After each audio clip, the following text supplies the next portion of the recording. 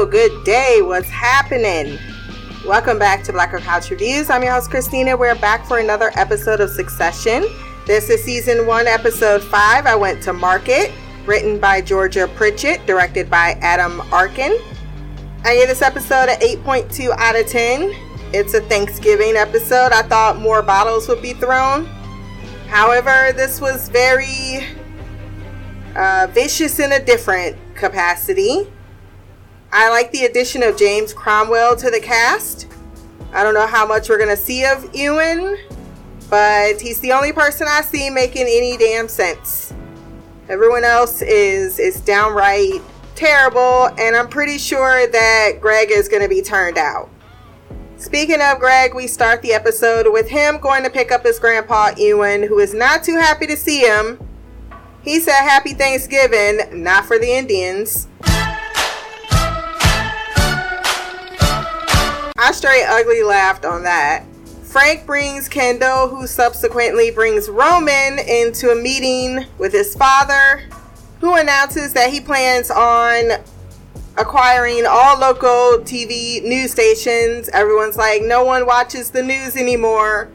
Jerry's like, yeah, there are still people that are my age around that might like the comfort of getting their news from their local news stations. It doesn't stop Roman or Kendall from shitting on the idea.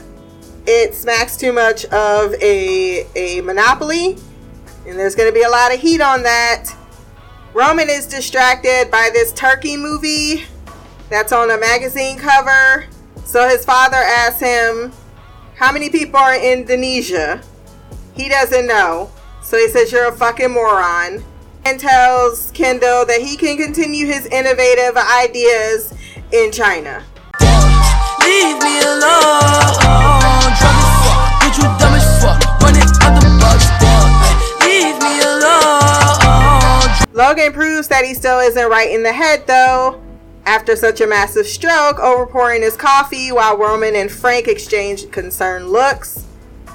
For 12 hours, Ewan wants no chatting or music, which sucks for Greg, who's been sent to Canada to retrieve him because he is afraid of flying, admitting a friend, too, that he knew was afraid of flying, of Greg's, that he died in a bike accident. Basically saying, you know, it's more likely that you're going to die on the road than you are going to die in an airplane. Tom and Shiv have breakfast. It's clear that she is disinterested in him as a person or his stress level. And she does have the prenup that he is eager to sign, as it means they're getting married. She doesn't come from money, and he does, or she does come from money, he doesn't, so he figures it's that simple. She tells him he must read it as a show of a healthy relationship, so he will have his lawyer review. Kendall's esteem is restored when two of his grunts in the pigsty on the elevator congratulate his innovation. Tom meets with his lawyer, who tells him a Sylvester is handling things. They need to shred all evidence and wipe the servers and make sure there's someone to sign it out. This person is definitely meant to be the scapegoat. He really tried to get his friend or lawyer to do it. And he's like, yeah, I don't think I want to do that. Like, I'm fully aware of what the fuck we're doing. So he calls Greg. An idiot is attempting to reach you on your cellular device. He's talking shit, saying I need a favor. I'm driving my grandpa. Fuck your grandpa.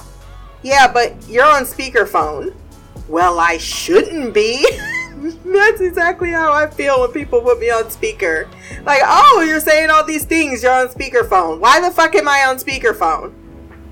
You should at least say that before I start going into my spiel.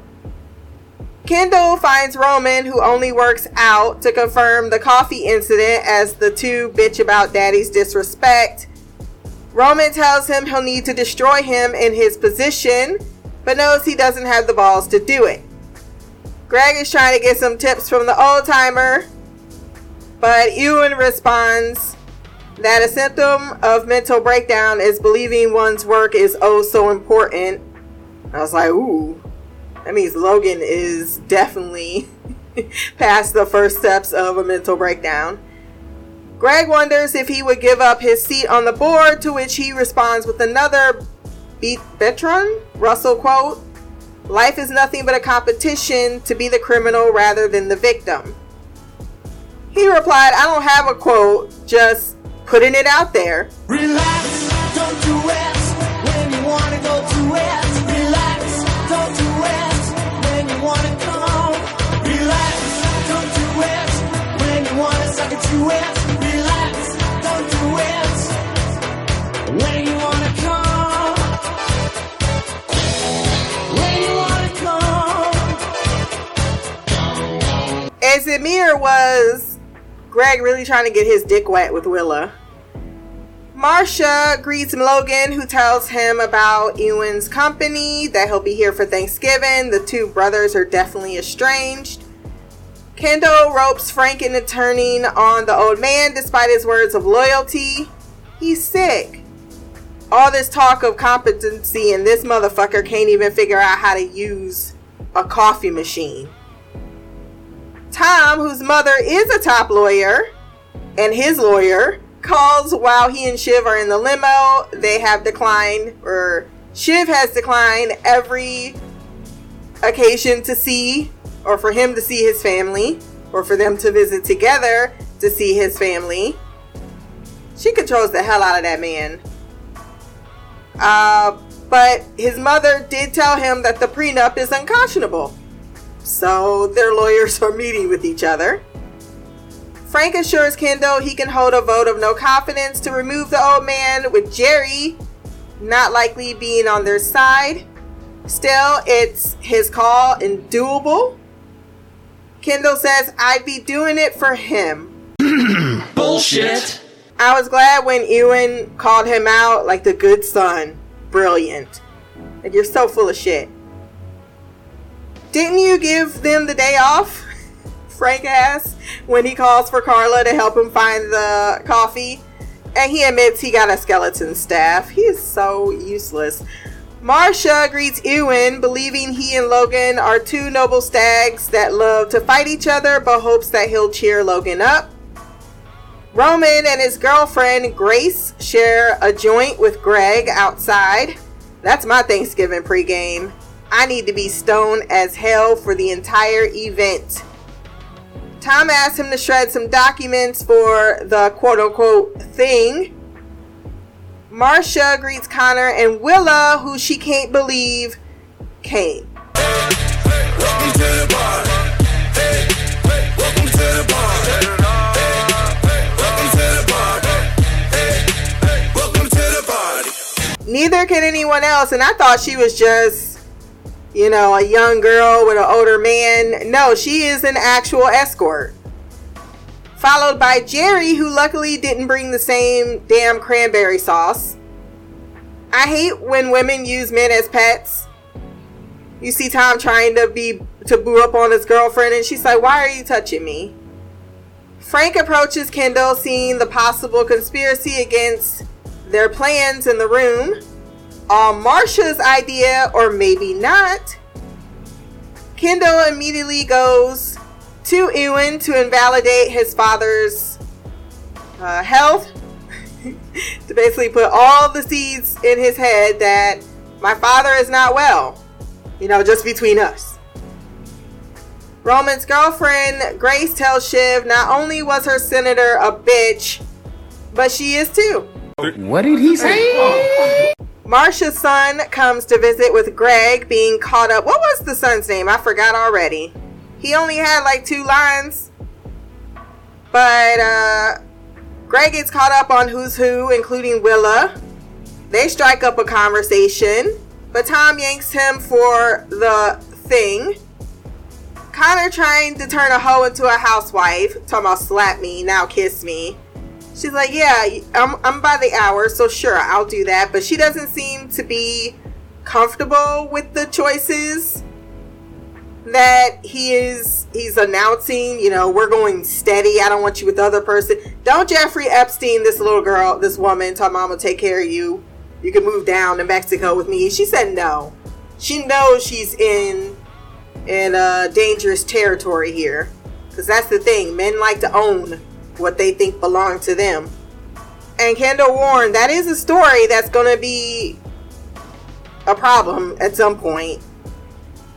The two brothers greet each other in barely concealed hostility while Kendall ear hustles. It's not just hostility, it's just a difference. It's love, but it's also a hatred. Greg gets to the office. This is definitely not how I'd be wanting to spend my Thanksgiving, shredding documents. Well, he gets the boxes of documents he needs to check out to shred. Rava shows up with the children. Iverson is having a moment, and Logan shouts to bring him into the room as he is supposed to do what he is told. I'll put a whooping on their ass so fast, boy. I am of two minds with this. On one hand, you can't be striking no kid with a can. I don't care that y'all were in a tug of war. But on the other hand, he is kind of like, you can't just let this kid, if it's time to eat, it's time to eat. Get your ass up in the kitchen and eat. There needs to be discipline. You over here playing with your Legos. They talk about he needs to acclimate. No, that's not acclimating. I'm not doing it, and you're accommodating them. When you do go to certain things, you have to do that. That's what I teach my daughter too. I don't hit her with a can though to emphasize the message, which is where he went wrong. But I tell her, like, there's things that you're not going to want to do, and guess what? You're going to have to do them. And it does boil down to, because I said so. I don't want to go there either. It's like when she has to go to church with her family on the other side, and she's complaining the whole time to me. I'm like, yeah, I understand what you're saying, as someone that's not religious. However, you're in their home. They're the adults. You have to follow or obey them until that day comes where you can tell them to fuck off. But that's not today. You could choose to be miserable, or you could suck it up and try to find some bright side. Greg calls, freaking out that he's been scapegoated, so Tom hangs up on him. He later tells him good job and gives him a glass of champagne. I think that Greg understands, though, because he tries to give him a bump. He's this bump. He said, I think that he's just scared and lonely, and I think that's absolutely correct. He's putting this front. Like, let me mimic the people around me and their behaviors, which are toxic, and then maybe I will be respected or fit in. But ultimately, he's an outsider. Marcia finds Rava and Kendall, who are entertaining Iverson, who wants to play.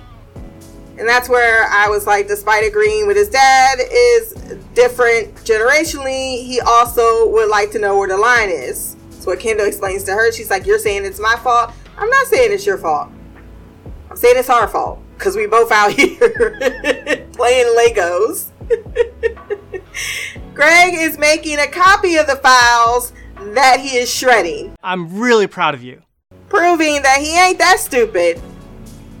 Logan shows off his medals amongst a crowd or around the family, but Willa specifically. He collects artifacts from military giants, particularly the Roman Empire, it would seem. He claims out of respect, but Ewan shames him for never fighting in a war, and Logan claps back that he did to impress the town slut. This begins the bitter exchange between the two, as Ewan is against capitalism, communism, thinks that his brother has sold out. He's greedy and is all about that life. And he doesn't love what his brother stands for anymore. His brother has heard it all before. He tells him, I only watch your channels when I have to go get noodles. And knows money isn't everything, except they both came from poverty, which is what Logan kind of, is my guess. I didn't really get that reference with the blueberry, but I'm thinking it ties to that. Like, you say money's not everything, but you know what it's like not to fucking have it. He came because he thought Logan was ready to apologize. He says, you lied to me and you humiliate me. Roman, the instigator, is like, so he should show up all the time. Ooh, I swear to God, if Roman was ever caught up in them streets, he wouldn't even know he was about to get bodied. Greg meets with the guys that are taking the shredding. Ewan leaves with Kendall, joining him in the elevator, urging his anger higher. about how his dad is garbage and even believes his own lies. While the two are relative strangers, doesn't stop Kendall from asking him to vote his father out. He replies, my brother is an ex-Scot, an ex-Canadian, and an ex-human being, but he's still my brother. Tom talks to Shiv in the kitchen and is concerned about the missing clause for fidelity in their prenup, but she makes it clear shit happens and they'll handle it like adults. But she loves him and would never cheat on him. This was the only part where Roman was funny. He over there ear hustling as well. I believe her. Do you believe her? She does coach professional liars. Kendall is worried Ewan will say something when he goes back up to, I don't even know what you call this, townhouse. But he only returned for his stick. The brothers share a look before he asks Greg to take him home, who just gets off the elevator. And he's like, look, I'm fucking hungry. You know, I just got here. It's the holiday. I already drove you 12 hours. Fuck. My name is not Amtrak. And surprisingly, Kendall, they don't force him. Kendall's like, we'll just sit in the car. He mic drops, this whole family is a nest of vipers. They'll curl around you until you suffocate. Logan said, get your ass at that table now. What did I say? I laughed because that boy did not hesitate. Didn't I? And he looked at him like, that was that easy, bruh. Kendall, I taught you better. Kendall didn't even move around, was like, what the fuck? He's like, I know that tone. Roman breaks up with Grace after he spies her with the kids laughing at the movie that he hates. And she is like, look, I actually think it's good. Well, we need to be over. So she spends the rest of the night saying all the things she wanted to say, like how we have sex every 6 months, or once every 6 months, how you're egocentric, a piece of shit, unfaithful. Tom, during dessert, wants to bring forth his family tradition of saying what one is thankful for, and is immediately bullied by both Roman and Logan. Roman says your family fucked their turkey, and Logan's like, I forgot what Logan said, but it's equally derogatory. Only 2 people, and both of color, have anything meaningful to be thankful for. Marsha's son clearly can do for himself and is ostracized as he actually accomplished life without nepotism, which caused the other family members to be hella saltine. Not even saltine, they just hate him. Hating on him anyway, especially Kendall. Connor announces next steps with Willa at the table. They're like, we don't even know what that means. It means we're going steady. Oh. And Tom really tried to embarrass her when she went for the bathroom, saying, what is next steps? Is that on a green card? Is this financial? She said, hey, listen, at least I'm only getting fucked by one member of this family. Congratulations, you played yourself. After dessert, they play the game I went to the market. Logan doesn't recall the words that came before. Marsha's encouraging to give him a minute. But Iverson tells him he lost and attempts to yank the can from him, so he strikes him, causing Kendall and Rava to become very upset, saying, what the fuck is wrong with you? I, once again, do not agree with what Logan did, but why is this child trying to yank something out of someone's hand? Like, if I'm pulling back, that means stop. Whatever the issue is, stop. Just stop. Jerry approaches him on the balcony and tells him she works for Waystar, not Logan Roy. And after seeing what I've seen tonight from your father, if you're voting him out, I'm in. While Marsha is, because they have a montage of everyone in their unhappy lives. While Marsha is undressing Logan, he does remember what the game was, what the words were. And it's a good end of basically don't count this motherfucker out. Kendall is outside smoking, a little filler himself, thinking, okay, It's time. I'm about to shoot my shot.